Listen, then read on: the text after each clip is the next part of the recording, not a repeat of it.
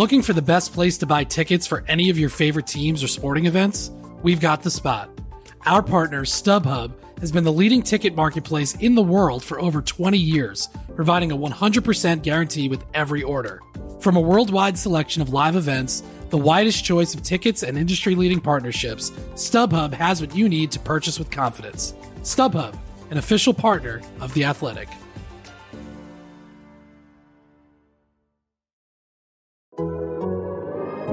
The Athletic.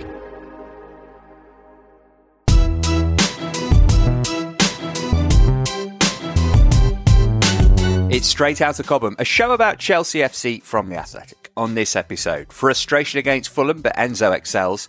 It's Pierre-Emerick, oh my goodness, this is awkward, as striker snubbed. And Chelsea take control in the WSL title race. Available for free wherever you get your podcasts and ad-free on The Athletic. This is Straight Outta Cobham. Here we are then, listener. It's Monday. Feels like a long time ago since Chelsea played Fulham. In fact, it was only on Friday night. We'll discuss that and plenty more today. It's me, Matt Davis-Adams, in the company of The Athletic's Chelsea expert, Liam Toomey. Hi, Liam. Has there ever been more conclusive proof that you can't buy a goal? Hello. Yeah, it certainly feels like a long time since we've seen one. Sam Parkin's with us too. Scored 100 of them in his career. Sam, when are Chelsea next going to get a goal? Are you thinking West Ham next week? The floodgates are going to open? I don't know about floodgates opening, but yeah, I think they'll get a goal at West Ham. Certainly, yeah. All right, that's something to be optimistic about for the rest of the week, listener. Let's talk about that game on Friday night first, shall we? Well, there's disappointment because we didn't win, of course, and I think we could all sense the excitement. We all sense the positivity. There was definitely that in the team. You have to credit Fulham because they're a well-organised defensive unit. We at times did quite well. At times you could see the lack of connection that you would expect from a team that's got a few guys coming back from injury or been integrated into the team. So it is where we're at the moment, but things to work forward with and things to improve. Well, a match laden with narrative at Stamford Bridge. How would Enzo Fernandez cope with the price tag? Would Mudryk dazzle on his home debut? Would Hakim Ziyech stage a sit-in protest in the centre circle? Would Willian score again? With so many imponderables, we were surely guaranteed a game to remember. No, as it turned out, we were not. Still, 5 of the SOC crew were on hand to witness it live. Group voice note, anyone? Straight out of Cobham, straight from Stamford Bridge. You're joining us mere minutes after the whistle was blown for the final time by everybody's favourite referee, Stuart Atwell. Chelsea 0, Fulham 0. That very much the story of the night, I'm afraid. There were a few positives. We are here live because it's not just me, Matt, but Sam's here, Lucy's here, Liam's here and Simon's here as well. Liam, what are you going to be writing about after that? Something Enzo Fernandez related? Because it's not going to be what happened on the pitch, really. Well, not the ambient sounds of jubilant Fulham fans leaving the away end. Not about Kenny Tete. Yeah, the king of jewels. Proven tonight, beyond doubt. My main thought was just, this is what transition looks like, isn't it? I kind of feel like Chelsea are almost 3 teams in one right now, where you've got the team of players that were here before and have kind of had their confidence completely ground down by everything that's happened over the past year. And then you've got the team of players that Bowley and Clearlake have bought who are being brought on, kind of fielded wholesale, it feels like. And then the team of players that are like steadily working their way back from various injuries, and it's like never the 3 shall meet. There were a lot of missed connections today and passes going awry, runs not made. It just looks like a team of expensively assembled strangers, because that's what it is. All right, let's go to Mr. Glass half full himself. Enzo Fernandez was good, Simon. Who?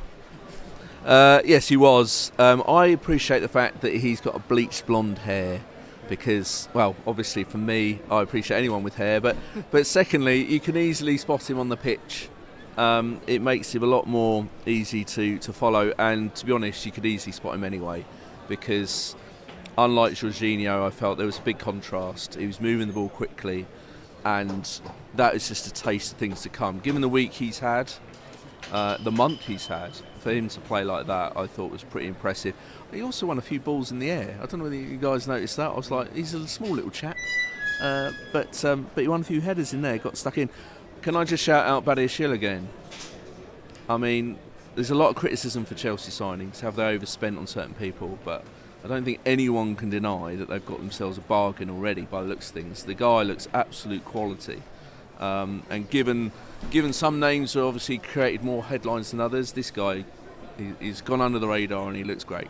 I feel like he might be the tallest man that I've seen on a Stamford Bridge pitch for a long time. He's huge. The NBA. He's absolutely huge.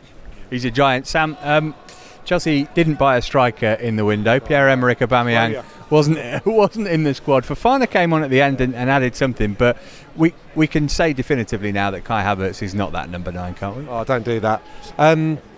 Yeah, I think so. He ended up in the 10, didn't he, towards the end. I thought he overcomplicated the best chance of the game. I thought if you get to the ball early there, the bouncing ball, and get your touch, then it gives you an array of options. He goes for the hardest finish there. It's amazing if it comes off, but you've got to get it beyond the goalkeeper and the two guys running back onto the line. So, yeah, not his night. I thought Fulham gave a bit of a masterclass in how to defend in a 4-4-2. I thought they were excellent without the ball, and we were making the point in commentary. They're a cohesive, structured team that all know their jobs, and the partnerships all over the pitch. Chelsea don't have that tonight, and it may sound harsh, but it's a bit of a step backward from Anfield when they were really cohesive, but that's out of the necessity of having to put Enzo Fernandez in, having to start Mudryk, still having injuries, and so on and so forth. So I don't think it's a criticism of Graham Potter, but we were starting to see the fruits of his labour on the training ground tonight. As Liam said, it was just a mismatch, wasn't it? There was no fluency to the performance.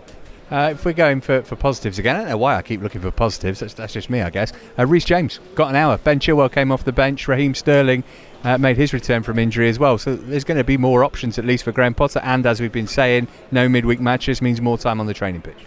He's got nothing but options now, Graham Potter.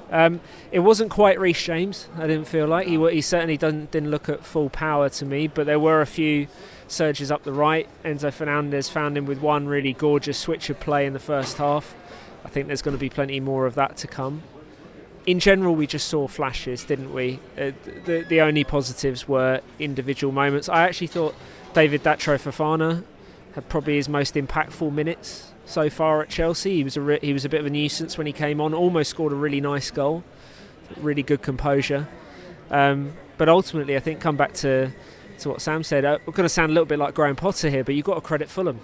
I do think they did come here with a really good game plan. You can tell they're a really settled group. Marco Silva's a very accomplished tactician, and they clearly felt they had a point to prove on a night when Chelsea were putting all their new toys on the pitch as well. You could see that. If you want to go full Potter, you needed to have said that Fulham were in a good moment, and that was what made it more difficult to play against them. I thought Noni Madueke, Simon, had some good moments second half. He looked like he can add something to this team. Yeah, another debut, sort of racked them up. I thought he looked all right under the circumstances. I personally, the fact that you brought up Fulham again, I had a great view of the needle between the two dugouts, and Fulham played like their coaching staff. From Marco Silva to Bowen Morte, of course, played in this fixture. I think it was the last one off, actually, just now. Taking the acclaim of the away supporters. He was really fired up. There was a lot of exchanges of words. And Marco Silva, even at the end, had a go at the fourth official one more time. I mean, they were really fired up for this. And I thought their team like I said, played like their coaching staff. They were magnificent. It's the first time I've seen them in the flesh. I wasn't at Craven Cottage. I was really impressed by them. Really loved the reception Willian got. He put in another fine display against his old club. Why they haven't already sorted out a new contract for him, I don't know, because I would have thought they'd have done that already. He certainly deserves it the way he's playing. But yeah, sorry, I'm sure Chelsea listeners don't want me to talk about Fulham. Madueke, yeah, he looked all right, but I mean, it was only his first sort of run out. I look forward to seeing more from him in the future. All right, that'll do from Stamford Bridge. Let's head back to the studio now for some more reaction. When I say the studio, I mean all our spare rooms. Well, that was fun, wasn't it? I think that was pretty comprehensively. And one thing we didn't talk much about was Mykhailo Mudryk going off at half-time. That's because he was under the weather, right? Yeah, Graham Potter said after the game that he'd had a heavy cold all week. And that, in addition to the fact that they're still ramping up his minutes anyway, and were planning to give him a maximum of an hour, like Reece James, meant that he ultimately came off at half time because he was complaining of being heavy legged and just generally not quite at it. And I think you could see that looking at him from the first half, although he also didn't get the ball very much because of the way Fulham were playing, and Chelsea didn't do a good enough job of finding him. Sam, with all respect to David Fofana, who's clearly one for the future, did this game just raise the question again of why Chelsea, with all these signings, didn't focus on buying a striker? Yeah, a little bit. Obviously, he had a really presentable chance, didn't he, late in the game? His first couple of touches were brilliant, actually, in that move to open up the opportunity. And I just felt it was Leno kind of scrambling back, trying to kind of grab at his ankles, made him scuff his strike somewhat. But yeah, again, Havertz had probably the two best chances of the game.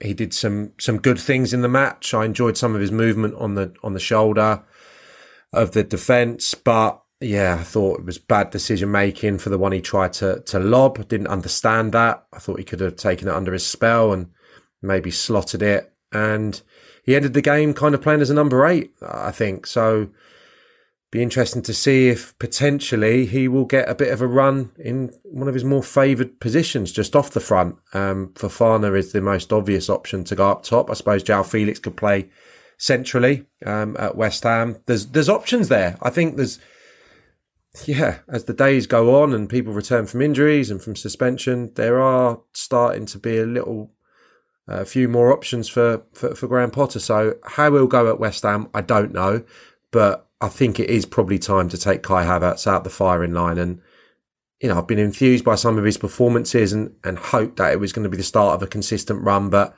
I thought that was a step backwards again on Friday night. And yeah, I don't think he necessarily has to come out the team completely, but I think it's time to maybe look at another option as the 9. Liam, your reaction to that shocking indictment of your favourite player in the game of football?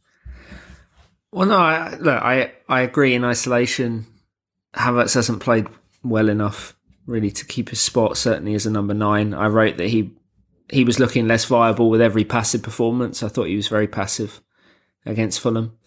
What I didn't realise until I saw the replay was that chance where Enzo Fernandez plays the ball forward to Mount, he crosses from the left and Havertz puts it over. I didn't actually realise Tim Ream got a touch on that until I watched the replay, and it was excellent defending because I think it probably goes in if that doesn't happen. But the one thing I would say against dropping Havertz right now is that I want to at least get another look at him with João Felix, given the way that they played for an hour against Fulham, because Havertz wasn't playing well up to that point, and then suddenly it looked like he woke up and they had this natural chemistry. Presumably they've been training together since and maybe had a chance to build on that. So I would at the very least want to get another look at that in the games to come before I completely wash my hands of Havertz in the forward line.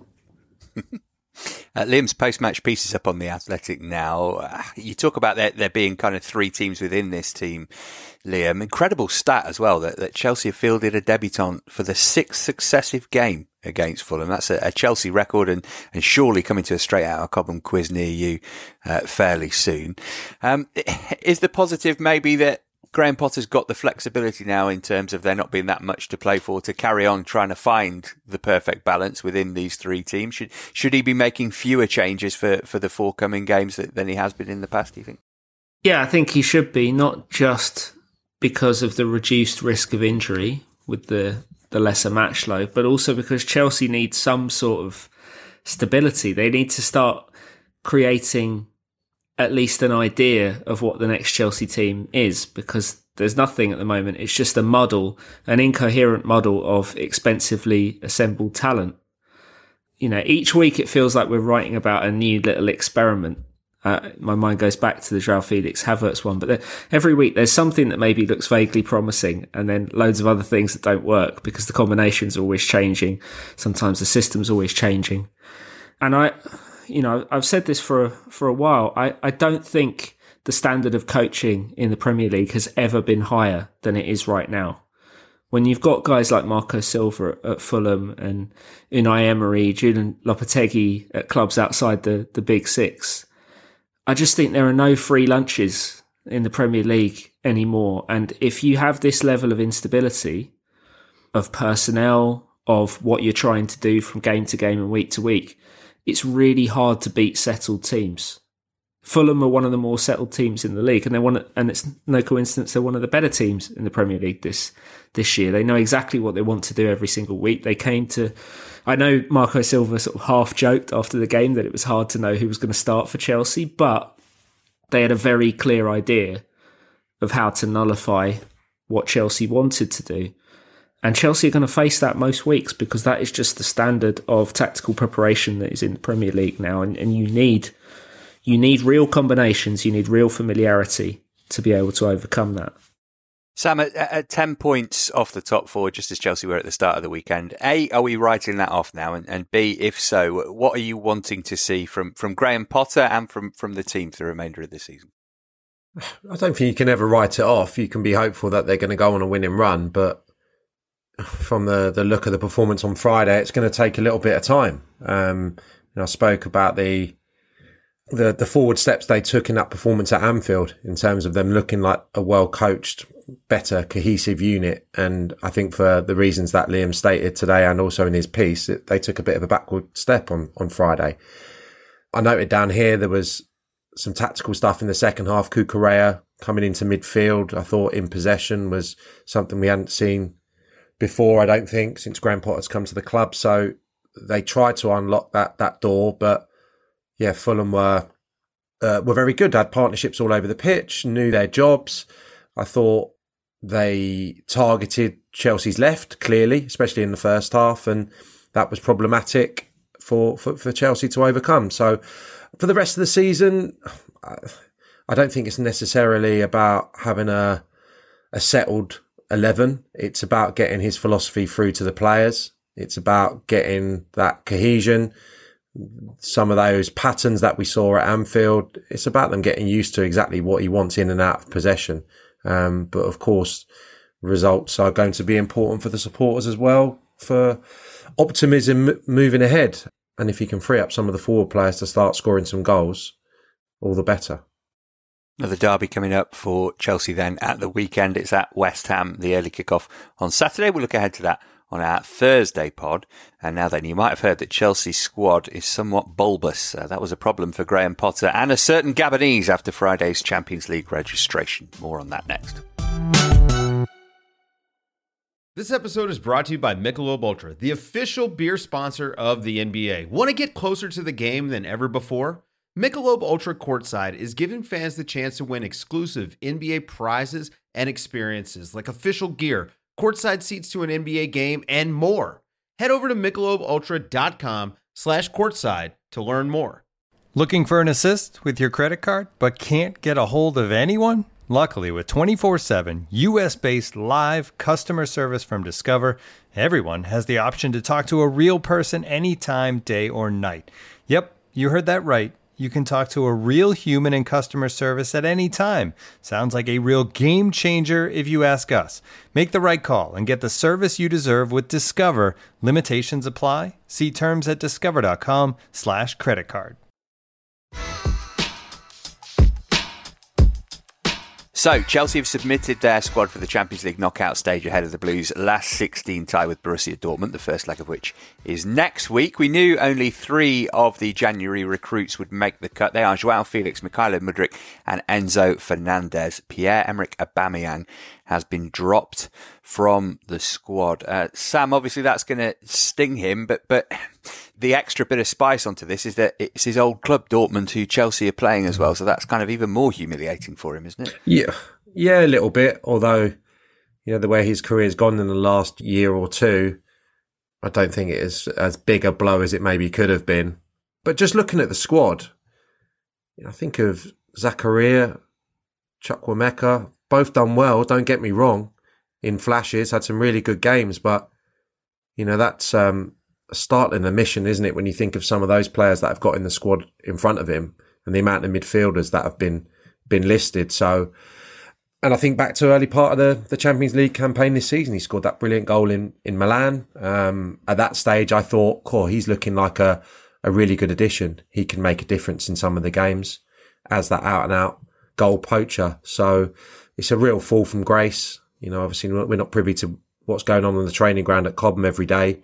I stuck around for Graham Potter's press conference after the game against Fulham, and he said he trained very well on the day, and I think he'd flown off to Milan, was it, or somewhere for the weekend. Granted, obviously the weekend off, so have to see how his attitude is in the days coming to see if he's going to be involved in any Chelsea squads moving forward. But yeah, it'll be a blow for the player. But like I said, it's not as if he's been absolutely flying in the last few weeks. It's not come out of nowhere, I would suggest. Does he play again for Chelsea, do you think, Liam? And what's the best way to treat him around Cobham day to day? I think it's an open question, and it's one that comes back to who made this decision to leave him out of the Champions League squad. Now, Graham Potter was asked pretty directly about that in the press conference that Sam referred to, and he insisted it was his call, ultimately, that Aubameyang would be the one to make way. There's two ways of looking at that. If it is Potter's call, I think it shows that he's got the capacity to be brutal and to make big decisions, which is an important quality that he'll need if he wants to last in this job. The other aspect of it is that, if it's not his decision, it raises bigger questions. If Chelsea are making a club decision to try and force Pierre-Emerick Aubameyang out, then what does that say about Graham Potter's authority as head coach and his ability to make those kind of decisions himself? But we don't know that either way. We won't know for a little while. As for him featuring in squads again, I've thought for the last few weeks his body language didn't look great, and the worry I think that a lot of people had when Potter replaced Tuchel so soon after Aubameyang's move was that Aubameyang would be essentially thinking, this is not what I signed up for. I don't want to be here. I came to play for my old coach, and now this is a completely different thing. And I didn't think his body language had done much to allay that question or allay that concern over the last few weeks. And so I think, as Sam says, from a football perspective, I don't think he can have many complaints, but it's particularly startling as a decision when you consider that, yeah, maybe theoretically they could have taken out Marcus Bettinelli and avoided this, although we know that Edouard Mendy is out for a while as well, and apparently will miss both legs of the Dortmund tie. And the fact that they don't have any convincing forwards in terms of reliable goal scoring. So it looks to me that this is heading towards, at the latest, a divorce in the summer. Whether it happens before then, I'm not sure, purely because the options are very limited. We mentioned the three, Samu, who made the cut of the new players, Mudryk, Fernandes and Joao Felix. Mudryk and Fernandes pretty nailed on. Felix was the one that was up in the air for me. We mentioned it, Aubameyang's obviously going to be disappointed. Benoit Badiashile will be as well, won't he? Because he's looked very impressive in his first couple of Chelsea games, and they'll miss him against Dortmund. Yeah, he's not put a foot wrong, has he? He's been absolutely excellent alongside Thiago Silva. So yeah, that was a bit of a toss of a coin, and of course we're all kind of enthused by what we saw from Joao Felix for an hour. But I don't know if I said it on the previous podcast. We often see that from debutants. We saw it from Mudryk. I know he had illness before the Fulham game, but that's just a snippet from Joao Felix. Hopefully he can go on and have a really good end to the season, but it might not get that good as consistently as he was against Fulham on his debut. So we'll have to wait and see on that. But Badiashile, yeah, that's really unfortunate the way it's played out, the way that a decision had to be made, because his performances have been exemplary and he looks like a snip at the price that Chelsea have paid. Would he have been in your three, Liam? I tweeted as much, and it wasn't particularly popular. I think there's understandably a lot more excitement around Joao Felix, particularly in light of what he did for that hour against Fulham. But it's worth remembering that when Chelsea won the Champions League 2 years ago, it wasn't primarily because of their attack. It was because they were probably the best defensive and pressing unit in Europe. And defenders are only one part of that. Of course, Jorginho, Kante were fantastic at screening in the midfield as well. The forwards are very good at pressing from the front. But fundamentally, they had that foundation in that back three. And if Chelsea want to have any hope of going deep in the Champions League again this season, they need a foundation that is really, really difficult to breach. And They've kept 3 clean sheets in a row with Badiashile and Thiago Silva. It looks like, I said this in my match piece, it looks like the only reliable partnership in the team right now. I think they complement each other really, really well. Thiago Silva brings the experience, the reading of the game, but Badiashile, I think, looks calmer next to him. He picked the right moments to step in against Fulham. He wasn't impetuous. He's looked pretty unflappable, to be honest, and he's looked good on the ball in terms of his passing as well. Maybe they're making the calculation that we've got Wesley Fofana coming back. We're pretty well stocked in that area, and we need that creation from João Felix further forward, which is fine. You can make an argument either way. I never realistically expected Chelsea to leave Felix out, because how much did they pay for this guy for 5 months? You've already lost 3 games.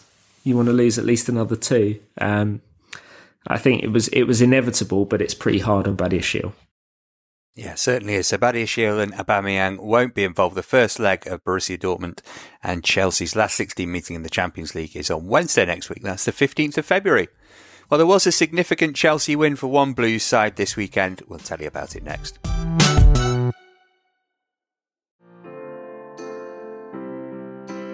This episode is supported by Season 3 of FX's Welcome to Wrexham. Celebrity owners Rob McElhenney and Ryan Reynolds' small-town Welsh football club has finally been promoted into League 2 after 15 seasons in the National League. Dedicated staff and supporters celebrate the city's return to glory while bracing for the newfound challenges that come with being in a higher division. Will Wrexham AFC stand up to the challenges and rise again into League 1? FX's Welcome to Wrexham premieres May 2nd on FX. Stream on Hulu. As you've probably heard by now, we've teamed up with BetMGM this season. We'll be using BetMGM lines to make all of our picks, and we'll have special offers for our listeners each week. If you haven't signed up for BetMGM yet, use bonus code The Athletic, and you'll get a 1-year subscription to The Athletic, plus up to a $1,500 first bet offer on your first wager with BetMGM. Here's how it works. Download the BetMGM app and sign up using bonus code The Athletic. Make your first deposit of at least $10. Place your first bet on any game and claim your voucher for a 1-year subscription to The Athletic. See BetMGM.com for terms. U.S. promotional offers not available in D.C., Mississippi, New York, Nevada, Ontario, or Puerto Rico. Gambling problem? Call 1-800-GAMBLER. Available in the U.S. Call 877-8-HOPE-NY or text HOPE-NY 467-369 in New York. Call 1-800-NEXT-STEP in Arizona. 1-800-327-5050 in Massachusetts. 1-800-BETS-OFF in Iowa. 1-800-270-7117 for confidential help in Michigan. 1-800-981-0023 in Puerto Rico. First bet offer for new customers only in partnership with Kansas Crossing Casino and Hotel. Don't forget, if you haven't signed up for BetMGM yet, use bonus code The Athletic, and you'll get a 1-year subscription to The Athletic, plus up to a $1,500 first bet offer on your first wager.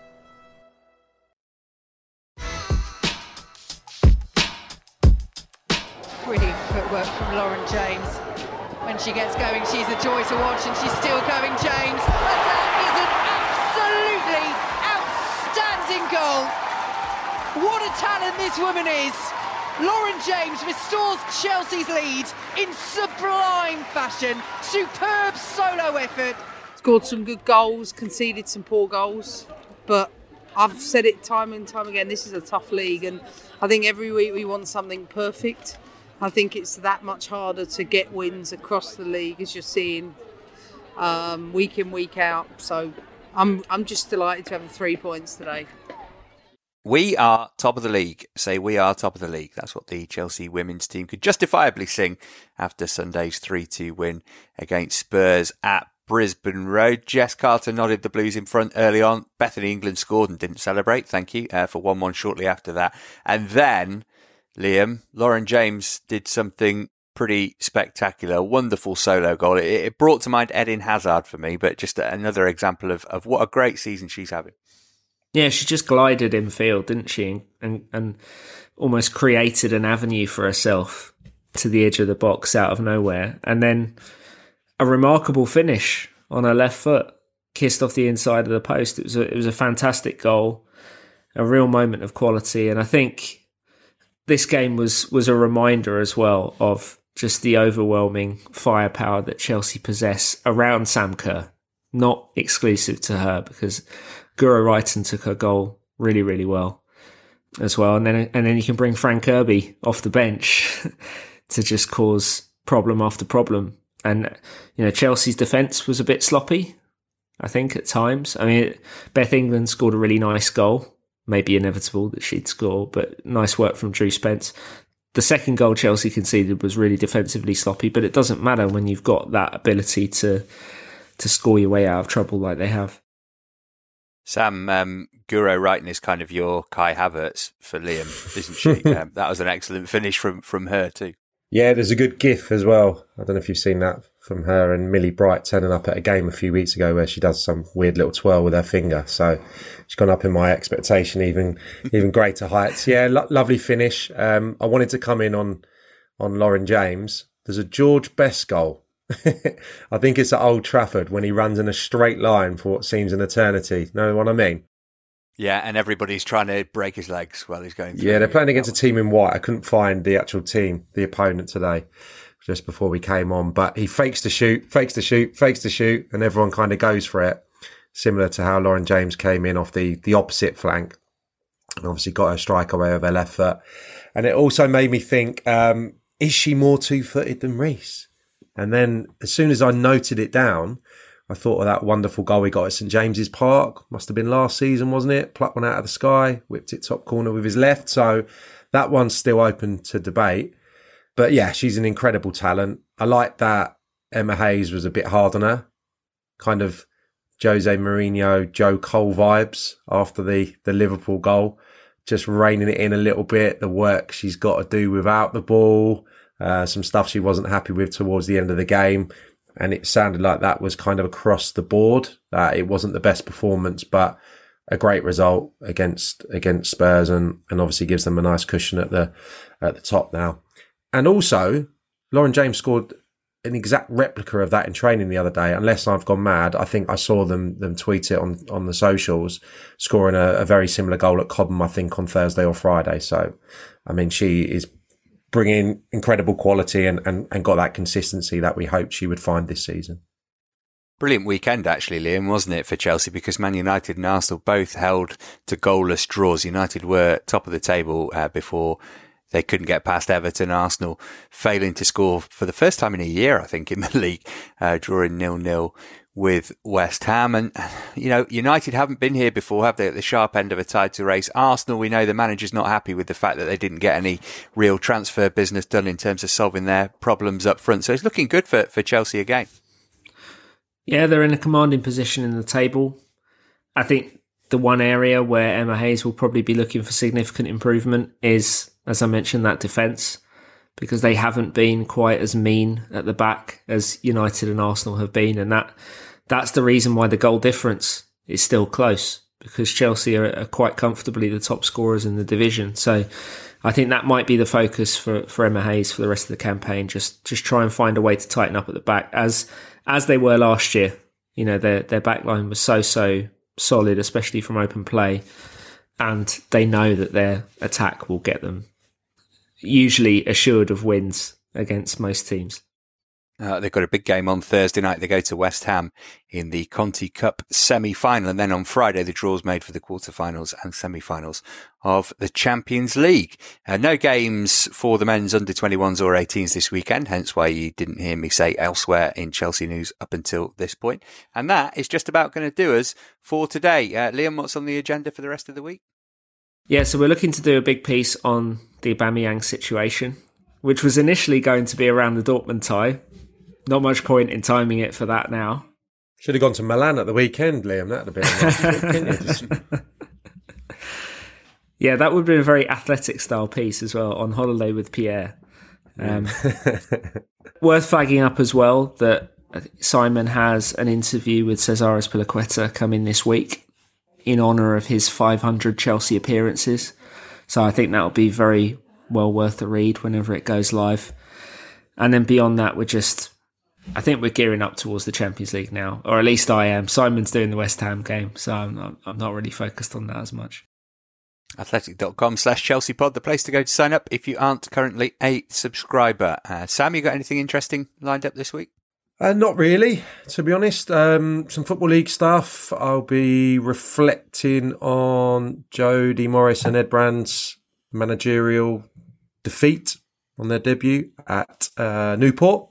for the podcast I do on Swindon Town, and then gearing up for the West Ham game at the weekend. I'm working on that one, so pretty quiet week, but yeah, looking forward to an abundance of goals at the London Stadium. Yeah, we're looking forward to getting some midweek matches back on the agenda. That'll be next week. We'll be back on Thursday with another show. Until then, have a great week, and we'll speak to you soon.